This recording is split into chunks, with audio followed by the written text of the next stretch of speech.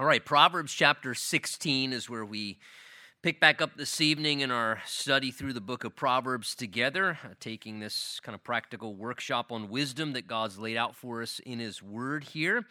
We read in the first verse, "The preparations of the heart belong to man, but the answer of the tongue is from the Lord." Now, verse 1 here, to me, kind of the idea seems to be conveying here that anything good that we accomplish in our life, and this proverb, I think, conveys this concept, and really the entirety of God's Word supports it, that anything that happens in our life good that's accomplished really happens in two ways. One, cooperation with the Lord, and also in dependence upon the Lord. That there is that personal responsibility of us doing our part, yielding in faith, yielding in obedience, and yet there's also that reality of God's power and God's Spirit and God's grace.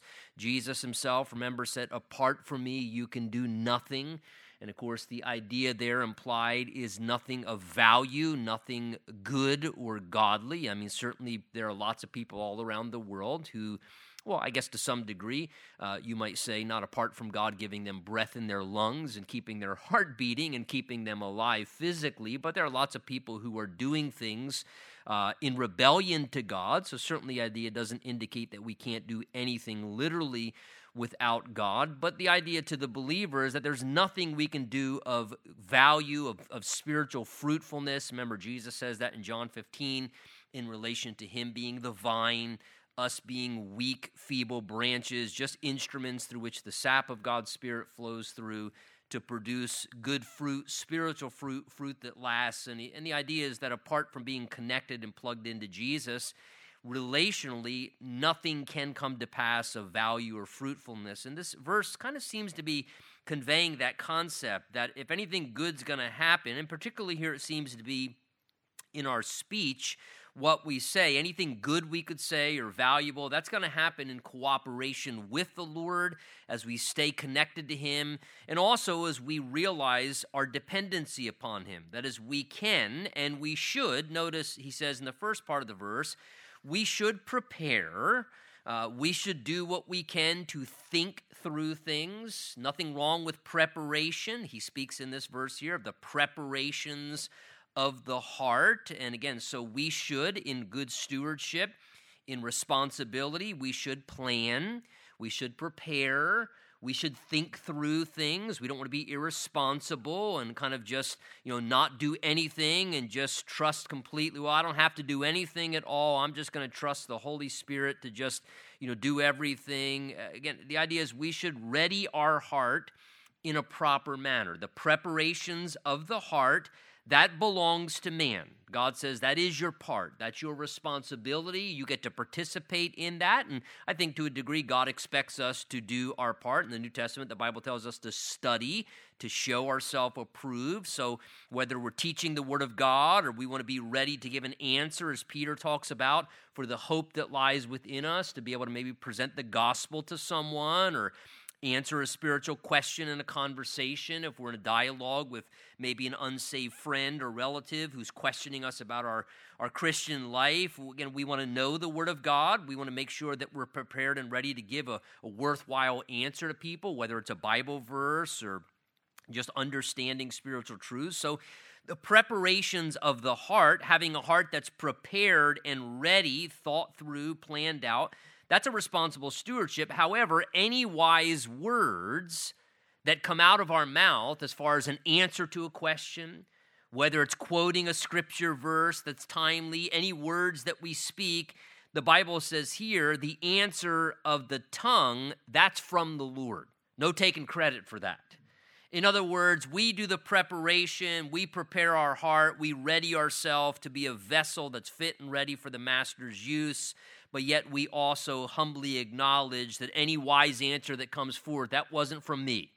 That was from the Spirit of the Lord who gave me the right thing to say in that moment. Any words that we speak that are impactful or helpful in some way to someone, whether in conversation, whether it's in a conveying of a message, teaching the Word of God, sharing the gospel, that all comes from the empowerment and the help of God's Spirit flowing through us, using our preparation, using our readiness, but yet it is his Spirit that is the one that's speaking. He says the answer from the tongue is from the Lord. This reminds me in many ways kind of the idea that Jesus conveyed there in Matthew chapter 10, where he was talking to the disciples about going out to minister, and he said to them there in Matthew chapter 10, beware of men, he says, for they will deliver you up to councils and scourge you in their synagogues. You'll be brought before governors and kings for my sake as a testimony to them and to the Gentiles. And then he said this, but when they deliver you up, don't worry about how or what you should speak, for it will be given to you in that hour what you should speak. For it is not you who speak, but the Spirit of your Father who speaks in you. Now again, there Jesus was not encouraging irresponsibility. He wasn't telling his disciples, listen, don't study the Old Testament, don't know the Word of God, don't be ready, prayed up, have your heart prepared spiritually. When this happens, he just was saying, don't freak out and be paranoid and be paralyzed, because in that moment, if your heart's prepared and you're connected to me, you don't have to worry about, am I going to have the right answer when they bring me in persecution before the governor, or when I'm set before a king and I'm in this tense moment and they ask me this question, am I not going to know what to say? Jesus says, in that moment, your Father will be the one who speaks through you. The answer of the tongue will come through the Lord. And I hope to some degree you've experienced that reality as a Christian, where if you're just living in right relationship with the Lord, your heart is prepared, you're being a good steward, and then all of a sudden somebody asks you a question, and in the midst of it, the Holy Spirit takes over as you're answering, and afterwards, you're more shocked than they are, right? And you're thinking, where did that come from? But that's the idea there, that answer of the tongue. It's from the Lord. He gave you what to say to that person in that moment, whether you were comforting someone in hardship and just a timely word, or sharing the gospel and verses came to mind, or just the right way to answer their question. Again, that's that cooperative experience between us of the Lord. We're preparing, but ultimately he's in a sense the one sharing is the idea. Verse 2, he says, "And all the ways of a man are pure in his own eyes, but the Lord weighs the spirit." So here the idea is, it is the natural tendency of us as humans to always think that we're right and that what we are doing is acceptable. And it is the natural inclination of every human heart to just think our ways are pure according to the way that we see it. That's why we're doing it that way. And so our natural inclination as human beings is always to see ourselves as innocent. We tend to always just think there's nothing wrong with what we're doing. Our actions are acceptable, the way that we're handling that. We don't tend to see our own error very well. We just think we're free from guilt and matters. So, hey, just, nothing wrong with what I said, or nothing wrong what I did there. And we don't tend to be very accurate, the Bible's telling us, when it comes to self-evaluation.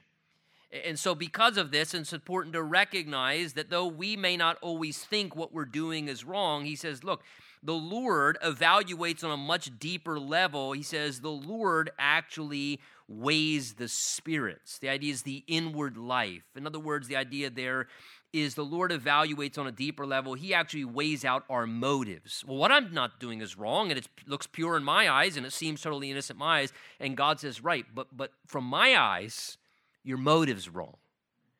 Your heart attitude's wrong.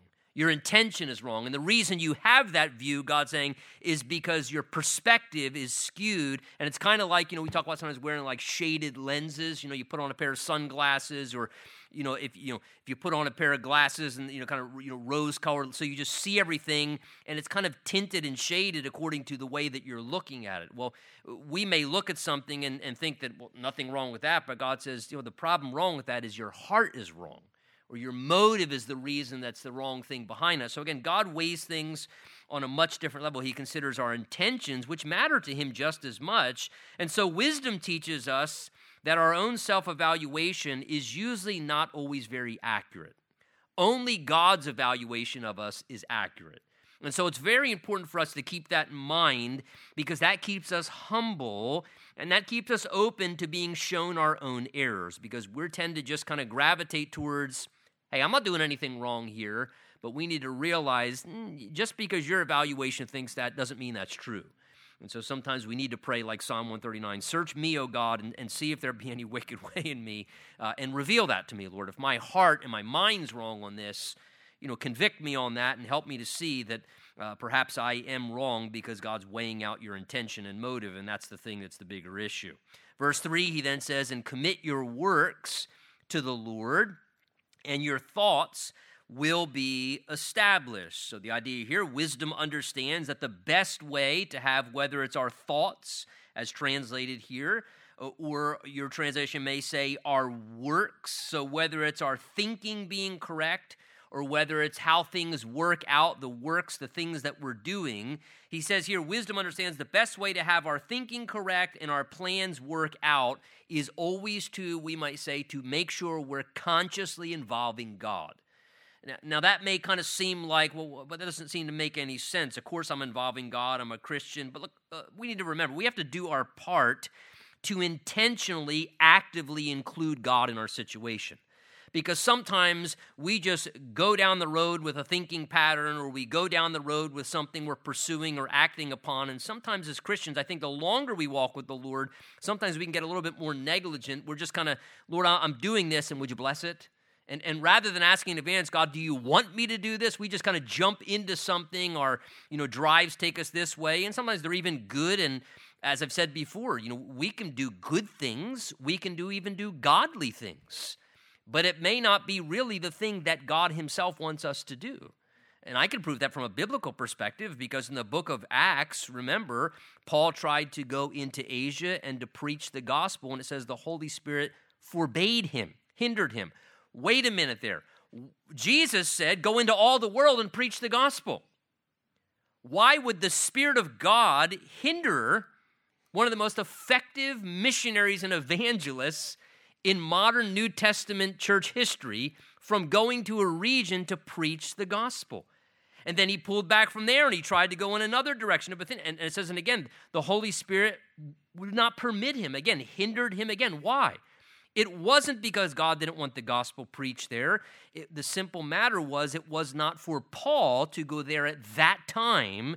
And those two closed doors and restrictions put Paul in the place where then he heard about the man of Macedonia come over here and help us, and that was where he was supposed to go next. So it was a good thing and a godly thing to go to either of those regions to preach the gospel, and ultimately the unique thing is later on, it seems that God comes back around and brings Paul to that region later on, but the issue there is just because something's good or godly doesn't mean it's what God wants us to do.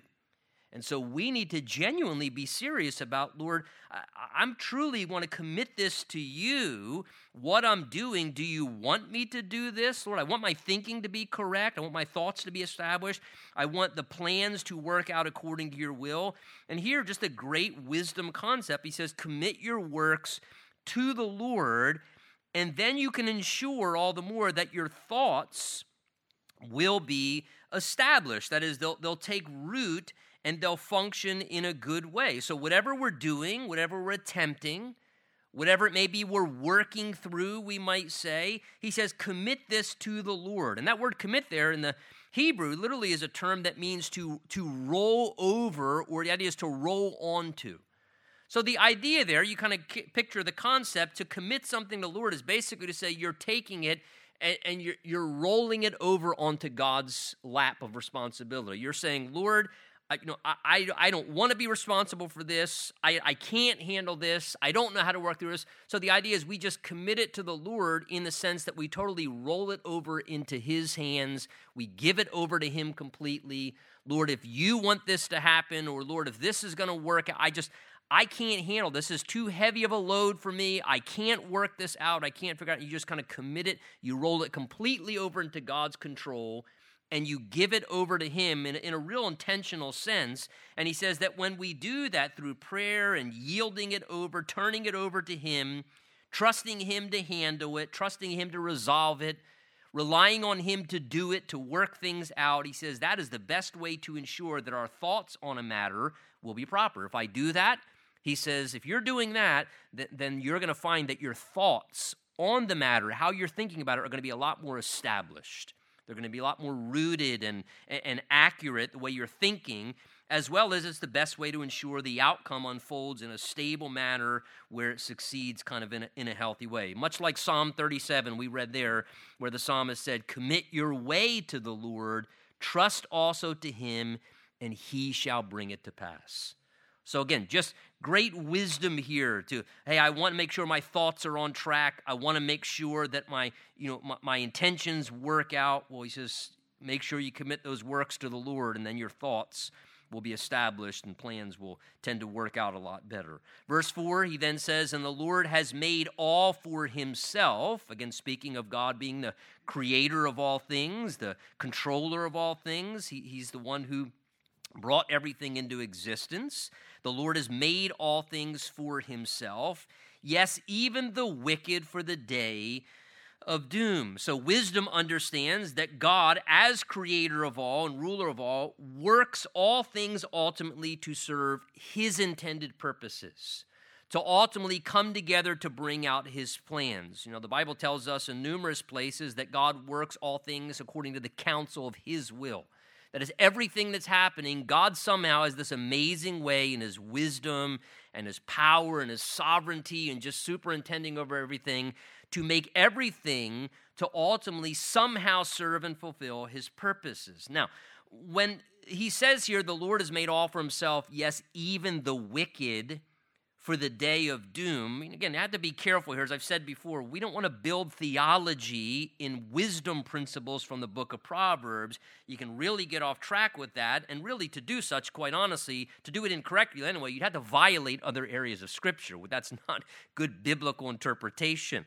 Scripture should line up with other Scripture. That's how we determine proper theology. So when he says here, God made all things for himself, even the wicked for the day of doom, God's word is not declaring that God creates people to do wicked things. It's not saying that God creates people to behave in wicked ways and he takes responsibility for their wickedness, nor is it saying that God purposely destines those wicked people to be destroyed in eternal destruction. That God says, I'm going to create some to go to heaven, and I'm going to create others to do wicked things just so I can punish them and send them to hell. The Bible does not teach that. James tells us in chapter 1 that God does not and cannot tempt people to do evil or cause people to do evil. But a man is enticed towards evil when his own heart is drawn away in his own sinfulness. So again, God does not cause man to do evil. It's a willful choice to rebel against God. The Bible tells us in Revelation that God creates all things for his glory. That's the intended purpose of why God creates all things. But of course, we know that people do rebel and we can do wicked things. Humanity can turn away from God. And the idea here is, however, even the wicked who rebel in doing their wickedness, in due time, ultimately their wickedness will not succeed. But what will happen is God, superintending even their wrongdoing, will somehow serve God's higher purposes, even one day they're justly judged for their wrongdoing. And they suffer their eternal destruction for their continuous rebellion. Even in that, God will be proved just. And he'll be proved justified, that he's righteous even in their punishment and their destruction. But again, God's incredible wisdom enables him to make all things work according to his purposes. And this is the amazing thing about God, is that he allows human beings a degree of freedom and decision, but yet we can rest in the fact that he ultimately still superintends over everything and causes things to still orchestrate his final purposes and what he wants. And when we see evil operating, it seems like perhaps it's not being dealt with, but I would tell you, here's the word you got to remember: time. It just seems like this wickedness and just seems like it's not being dealt with now, yet. And we have to trust God's timetable and realize that no man is ultimately going to succeed in kind of subverting God. Psalm 76 says, even the wrath of man shall praise the Lord ultimately. God will even use the wrath of mankind and their hatred against him to serve his purposes. I think of Genesis chapter 50. Right now I'm going through the book of Genesis in my devotional time, and all these horrible things, right, that Joseph's brothers did to him. The evil things that they did to him. I mean, just horrible. And you think your family's dysfunctional. Read the book of Genesis. Read Jacob's family. That is the most dysfunctional family going out there. I mean, you want to talk about some real craziness. And here Joseph, I mean, these brothers do these horrible things to him. And then later in life, some over 2 decades later, here he is. He's the prime minister in Egypt during a time of famine, and he has food where no one else in the land, and they're all suffering and struggling, and they go. And, of course, we know the story. Joseph reveals himself, that he's still alive to his brothers, and he ends up being used in that powerful position to be able to spare not only his family and many, many lives, but even to spare the Messianic line. He spared the line of Messiah so that it wasn't exterminated. And when Joseph speaks to his brothers after all the evil, wicked things they did to him, it reminds me of this verse here, how even evil, wicked things serve God's purposes, because in Genesis chapter 50, Joseph said, "You meant evil against me, but God meant it." What? The evil. "You meant evil against me, but God meant it for good, in order to bring about as it is this day, to save lives." So again, Joseph was able to recognize in his wisdom this reality. God let you do evil things, and he allowed you to be able to do those wicked, evil things, but he turned those things in his sovereignty and used them for a good purpose, to bring about the events so that I would be at the right place at the right time and ready for this day to be able to function in this capacity, to be able to fulfill the plan of God. So again, we have to trust God's sovereignty in the midst of these things. Verse 5, he says, "Everyone proud in heart is an abomination," there's that strong word again, "an abomination to the Lord. Though they join forces, none will go unpunished." So notice, God, who is supreme ruler above all, the most important person, right? And we've talked about before, pride is basically a term that means to see yourself above. It speaks of an inflated view of self-importance, an inflated superiority complex. That's what pride is, and why we behave in proud and arrogant ways when we're struggling with pride. And so think about that. Here's God. Here is the most important person. Here is the most superior, strong, supreme ruler over all. And imagine, here's the supreme ruler over all, and he's watching a human being behave proudly, like they're important, like they're superior. And you have to almost wonder, it tells us at times that God sits in heaven and he laughs at what humanity does. And again, the idea is it's almost got to be somewhat humorous to a degree to God to watch finite human beings behave in the way that they do. And so here he says, everyone proud in heart is an abomination. Strong word. An abomination to the Lord, because he looks to the supreme ruler of it all, and he finds it greatly, the word abomination means disgusting or hateful. So greatly disgusting when people are proud. And notice he says, no matter how many people in their pride even join forces. Hey, well, we have a lot of people in this prideful idea that we have here. We've got a big following. God says, I don't care how big your following is. He says, even if they join forces in their pride, he says, none will go unpunished.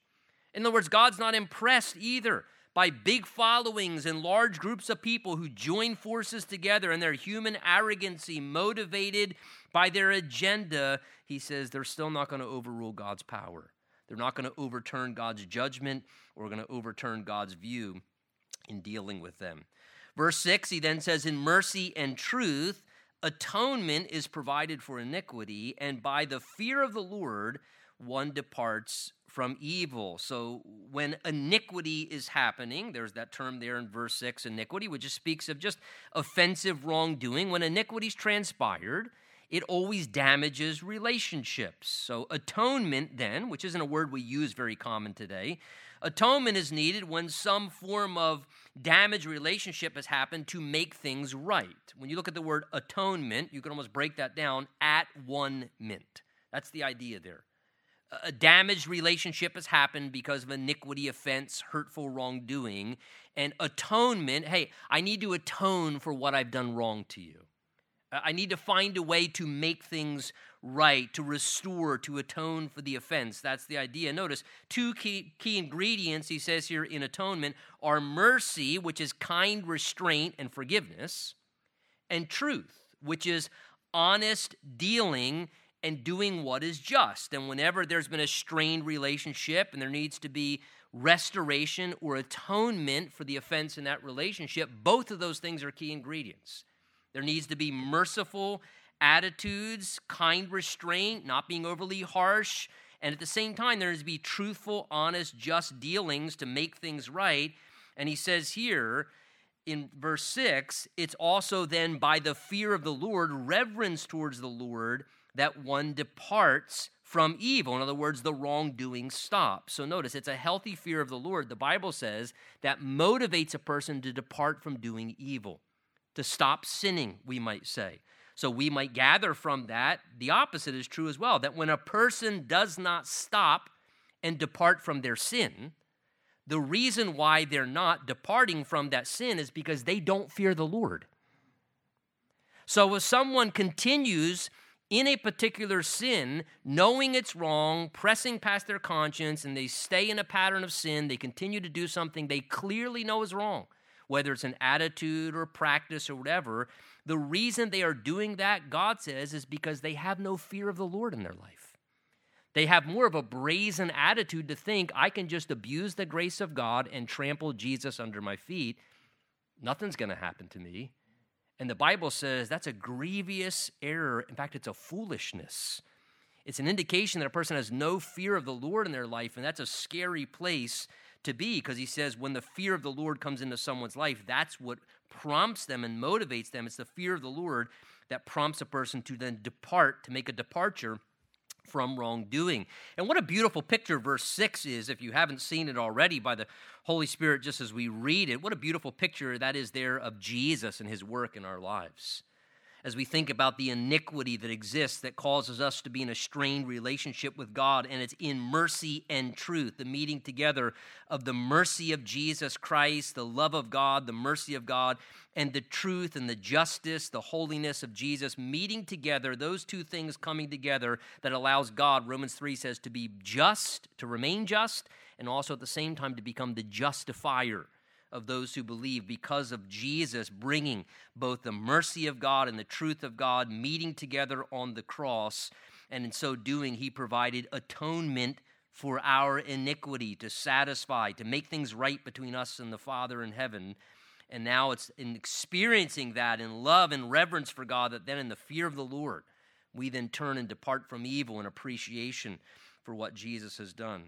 Verse 7, he says, and when a man's ways please the Lord, he makes even his enemies to be at peace with him. Now again, not per se what we might call a Bible promise or guarantee.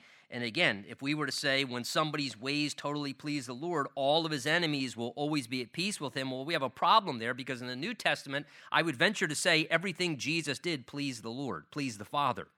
And he still had enemies, right? So again, this is just another reminder again. You got to be careful. You can't try and build theology on one proverb. So you go, well, that's not a Bible promise. It's a wisdom principle. It's a principle of wisdom, what God is saying here, a general principle of wisdom to live by, that we should make it our highest priority to live in a way that we please the Lord. And we do what honors the Lord, and we try and please the Lord instead of, listen, trying to always please people. Because if we spend our life always trying to please people, I'll tell you what will eventually happen, you won't please the Lord. And there will be times that in order to please people, you won't be able to please the Lord. So God just says, let me give you a wisdom principle. Just live in this manner. Always seek to let your ways please the Lord. And when you do that, oftentimes, God will honor that in such a way that as you do what pleases the Lord and you're living righteously before God and you're conducting your affairs in a right way, what you'll find is oftentimes God will make even your greatest enemies and antagonists chill out a little bit. Because you'll be doing things in a right way that please the Lord. And as you do that, it will bring peace to situations. And the antagonism from your enemies will often be subdued somewhat. You'll find sometimes even your enemies they'll be at peace with you. Doesn't mean they're going to stop being your enemies. But perhaps they won't just hassle you as much. There won't be as much conflict and agitation because God will honor things as you do things that please him. So again, what's the wisdom idea there? Please God. Always say, Lord, how can I please you in this? I'm not going to try and please them. I'm not going to try and please this person. I'm just going to do what pleases you, and then I'm going to trust you to deal with things with this person or who may be an enemy or a conflict in my life. Verse 8, better is a little with righteousness than vast revenues without justice. So the idea here, better to have a little less in life monetarily, but to know you're doing what's right. So he says, if you have to pick, it'd be better to have a little bit less in life monetarily, but just know that you're in right relationship with God, to know that you're doing the right thing. It'd be better to have a little bit less money, God says, and just know things are right between you and God and you're doing what's right, than to have more money, greater revenue, and know that you're guilty of wrongdoing because you had to compromise to do it, or you had to cut corners here or cheat there, or, in some way you had to compromise being right with God in order to just get a little bit more revenue or income in some way. And he says that'd be a bad trade-off there, to have more income but be not in right, just relationship with God. It'd be better to be right with God and have less. Verse 9, a man's heart plans his way, but the Lord directs his steps. Again, notice, nothing wrong with planning. The Bible teaches that's stewardship. Nothing wrong. This idea, people get hyper-spiritual sometimes. You can't plan. You shouldn't plan. And we see many times in the Word of God where planning is wise. It's stewardship. Here he speaks again about a man's heart planning his way. So nothing wrong with planning, but we have to, when we plan, leave room for the Lord to direct what unfolds ultimately. It's often been said before, and I think it's a great illustration, make your plans, but just make them in pencil. It's the best way to do that. And just give God the eraser. Make plans, but don't etch them in stone. Don't write them in pen. It's a James 4 thing. If the Lord wills, we're going to do this and go to that city and such. If the Lord wills. Again, the idea is not being presumptuous. So nothing wrong with planning, but in the planning, we have to use wisdom to realize that we may plan out the way we want to go. But notice he says it's the Lord who directs all of the steps of how things happen. Isn't it interesting? We plan our way. We plan out the whole way. I am going that way. And the Lord says, okay, you may be planning out the whole way, but the Lord says, I do things one step at a time. I'm going to direct your steps. And so God does things one step at a time, oftentimes progressive revelation. And how do you walk with God? You walk one step at a time. So that's what the Lord does. He directs our steps as people.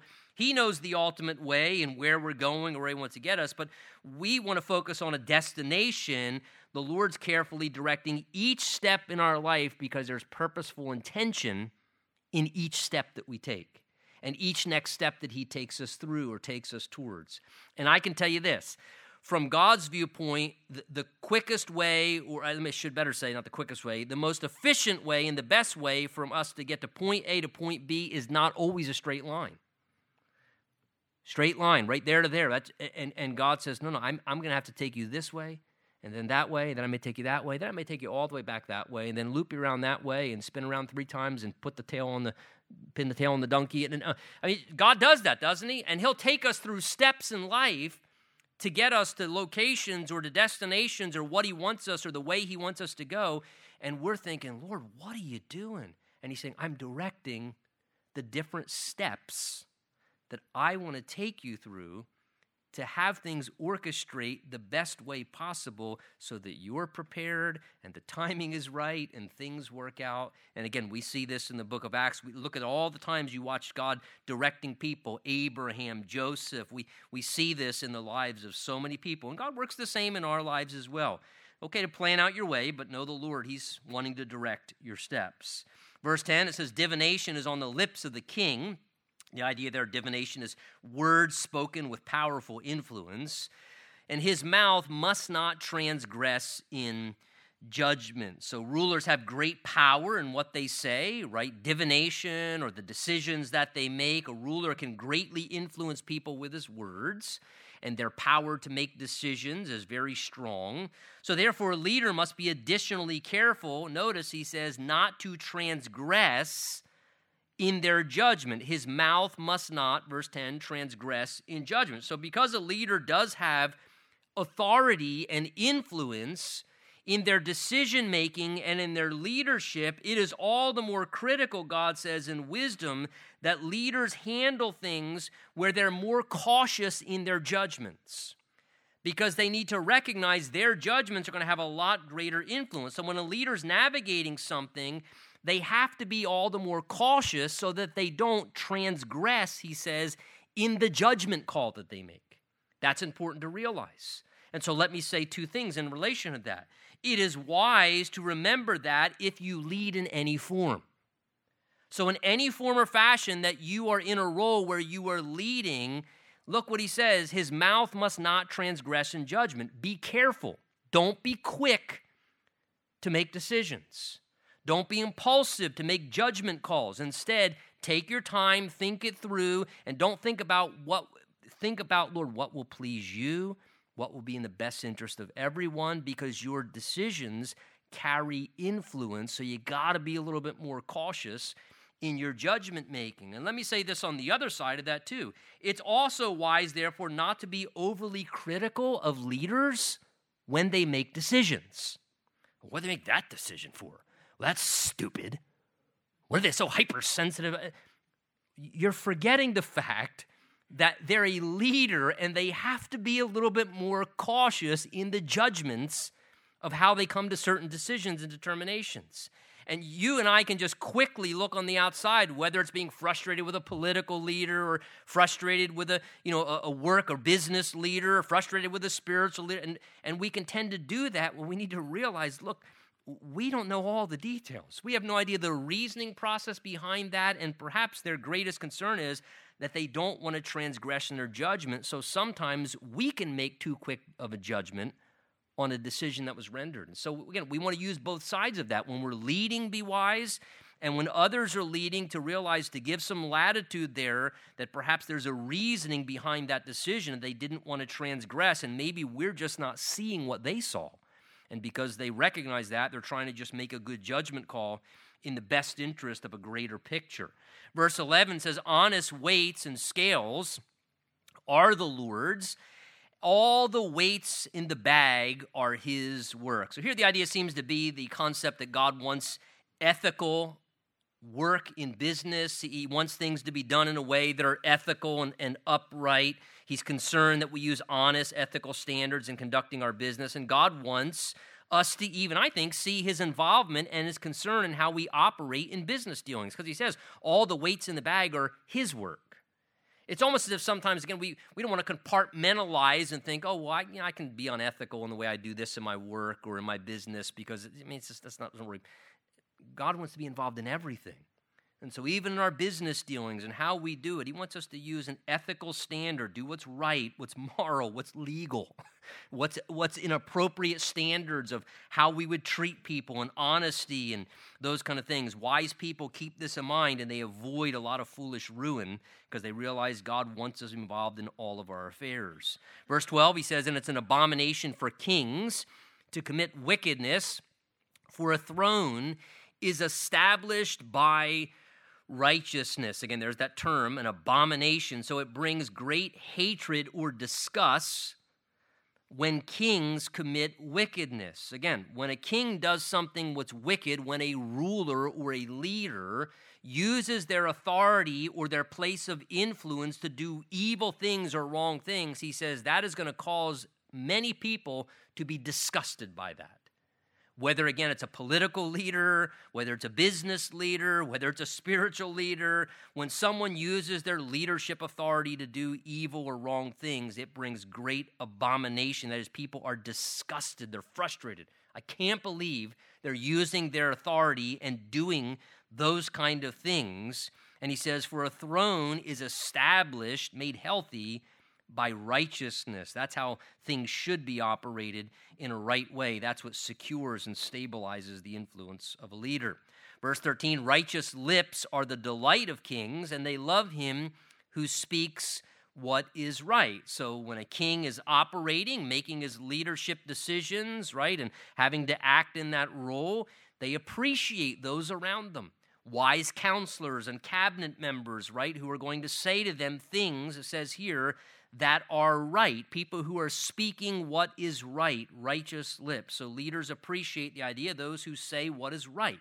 Not yes men, Not people who are just going to agree with everything, but those who are going to give good and wise input. He's saying here, it's a pleasure, an enjoyable thing when those around you, if you're a leader, a king, a ruler in any way, that they're honest with you and they give you helpful, wise insight and direction. They're encouraging, they're loyal, they speak right things that you need to hear that help them as a leader to make the best decisions possible. And so he says this is a great benefit that can be rendered, and he says kings appreciate having those who speak wise things around them. As messengers of death in the king's wrath, but a wise man will appease it. So again, remember, a king in that day could just speak the word and off with your head. So a messenger could be sent out. Kings and rulers had that power and authority to bring an end to a life. If you angered the king, all they had to do, remember John the Baptist, just speak the word and off with your head. So he says here, wisdom recognizes that a ruler has authority, so therefore wise people, the idea is they seek to appease the anger of those who rule over their lives in some form, not to stoke the anger of people who have authority. Again, that's just foolish. Why do you want to stoke the anger and be antagonistic of someone who has a degree of authority over your life in any position? That's just going to make things more difficult for yourself. Better to try and wisely appease that wrath so they just leave you alone and you can do what you need to do without their interference or hassle.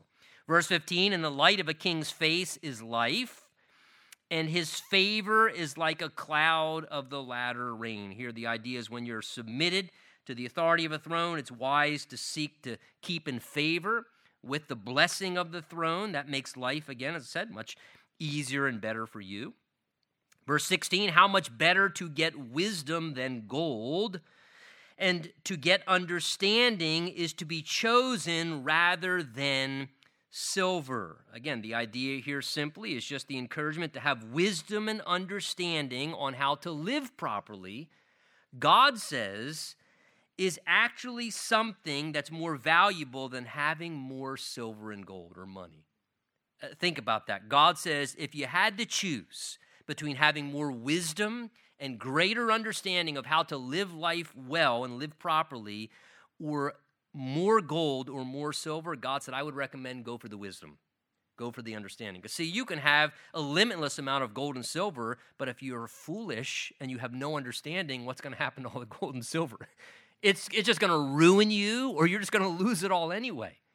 So God says, better to have a little less gold and silver, have a lot more wisdom, because then you'll probably multiply your gold and silver, or you'll spend it more wisely and you'll do better. So again, this is the idea that we would value the right things. You know, we tend to value wealth. God values wisdom. You know, it's very interesting. You know, you go to, we're getting ready to come up on the holiday seasons, right? And think about it. You're going to see malls and you're going to see stores during the holiday season, and some of them are going to have lines around them on the big, what's the big shopping day, the Friday, whatever it's called, right? Just, you're going to see people everywhere just lining up to get into stores, to acquire some material thing. I've never seen people make a line to show up at a church. God's wisdom. We've got to get in there. It's the best Friday deal ever. It's free. You just go in and you get free wisdom, free understanding, right? Again, it just shows our value system. We value material things in a very unfortunate way, and God says sometimes that's foolish. Wisdom says value is get wisdom, even more than gold. Get understanding. It's better than even choosing more silver. The highway of the upright, verse 17, is to depart from evil, and he who keeps his way preserves his soul. So notice the highway, that's where you travel to make forward progression. A highway is how you quickly get forward. So he says the way to get forward, the highway of the upright, here's God's insightful idea, depart from evil. God says, do you want to get forward in life? Just always take the road that helps you depart from evil. Take the way that gets you away from anything evil. God says if you get on that highway, departing from evil, you're going to preserve your soul and you're going to get where you need to a lot more quickly, and you're going to be in a better destination in the end. Verse 18, very famous proverb, pride goes before destruction and a haughty spirit before a fall. So again, the idea there, pride goes before destruction. Whenever someone is operating in pride, they're pursuing a path, the Bible says, to a downfall. They're heading towards self-ruin, because he says here, pride often is the thing that goes before the major destruction, and a haughty, arrogant spirit is there. It exists right before someone enters into a great fall. So whenever someone has fallen personally, we might say in moral failure, or maybe they brought great destruction into their life, God says typically you can trace that back to the error of pride. Is they got an inflated view of self-importance and self-entitlement, and in their pride and their arrogance and stubbornness, and they didn't want to listen to reason or people cautioning them, and as the result of that, they end up falling or they enter into a major destruction in their life. And again, there's the idea of the danger of pride. So wisdom realizes, Lord, please protect me from pride. And you know the most dangerous thing about pride is the first thing pride does is it blinds you from seeing that you're proud.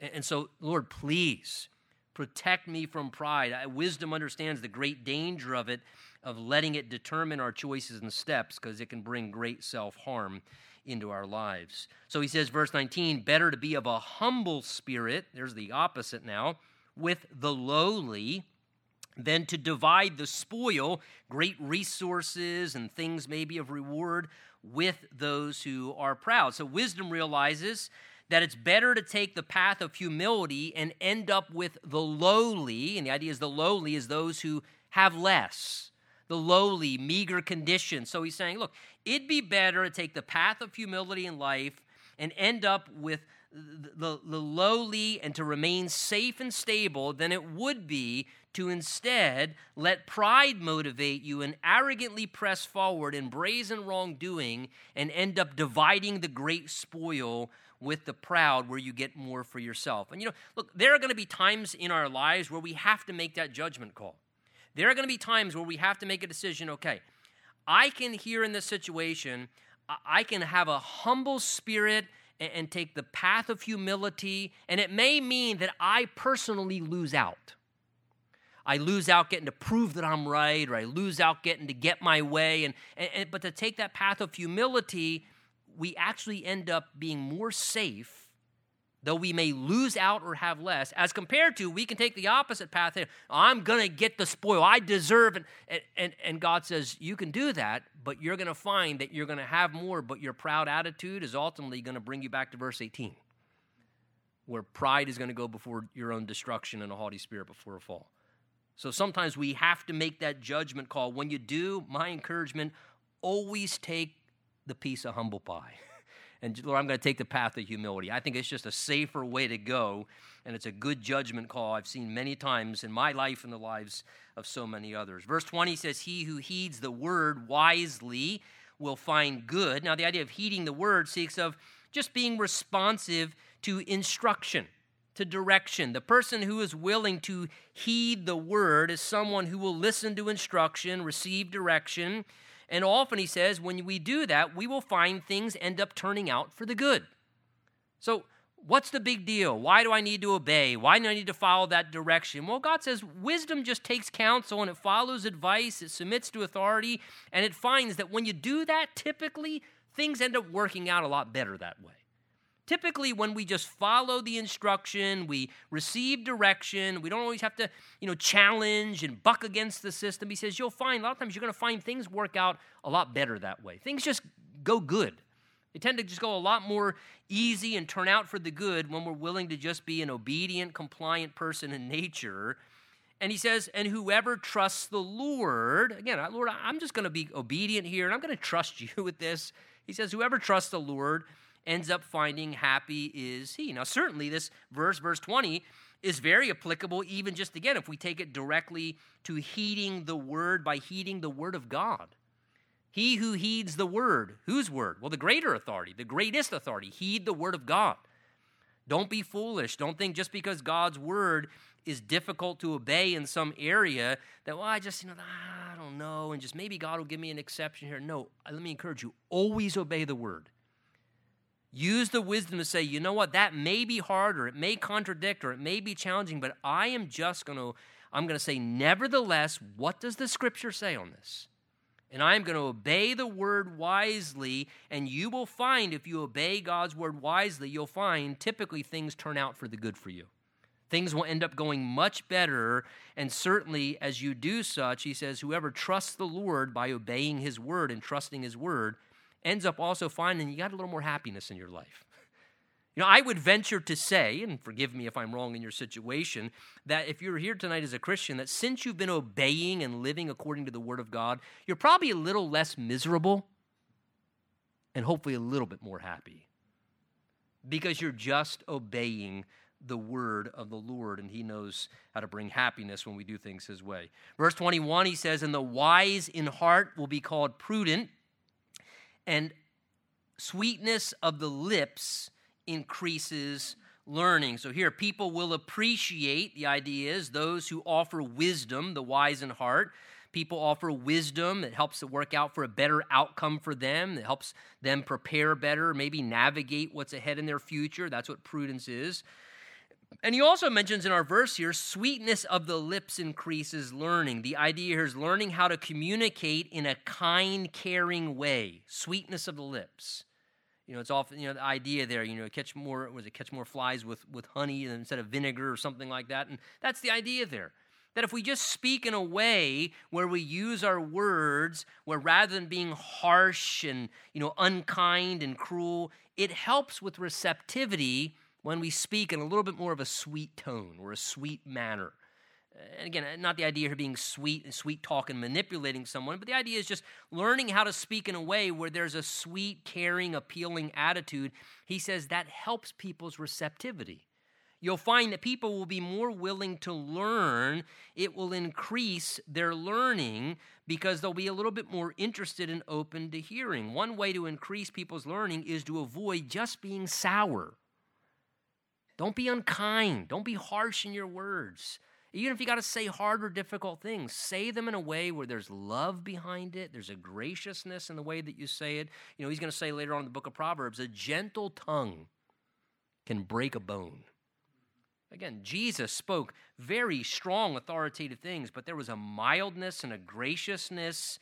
And again, it made it much easier to digest, right? Much easier to digest. Somebody gives you something sweet, it's harder to resist that, right? Especially if it's after dinner and you're a sweet tooth. Much harder to resist that. That's the idea. Somebody speaks in a tone, man, I really wanted to hate that guy, but just he was so stinking nice. And I went there wanting to hate him, and then, some person just speaks in their mild-mannered, and they just communicate incredible truth, but they don't get all worked up and mean and nasty and, belligerent in the way they're talking, and the person walks away and says, man, I went there wanting to hate him, but he was kind of nice, and it just made sense. And it just helps, he says, it increases people's learning. Verse 22, understanding is a wellspring of life to him who has it, but correction of fools is folly. So to have understanding, it's like a wellspring of life to the one who possesses. So if you possess understanding on important matters, God says it's a great possession because it actually will continually supply you guidance. Like an ongoing well of life, your understanding will help you to increase your learning and to be able to handle things more wisely, where he says in contrast, sadly, trying to correct those who are bent on living foolishly, it's usually just going to be dismissed as valueless because they're going to just see it as foolish input. And if they're bent on folly, they're not going to listen to what you want to share. The heart of the wise teaches his mouth, the Bible says, verse 23, and adds learning to his lips. So here the idea is the heart of the wise teaches his mouth. The idea is wisdom helps our heart to greatly communicate in a way where we're going to be able to offer input in wise ways. Attaining wisdom, one of the benefits is it will greatly help the way that we speak to other people.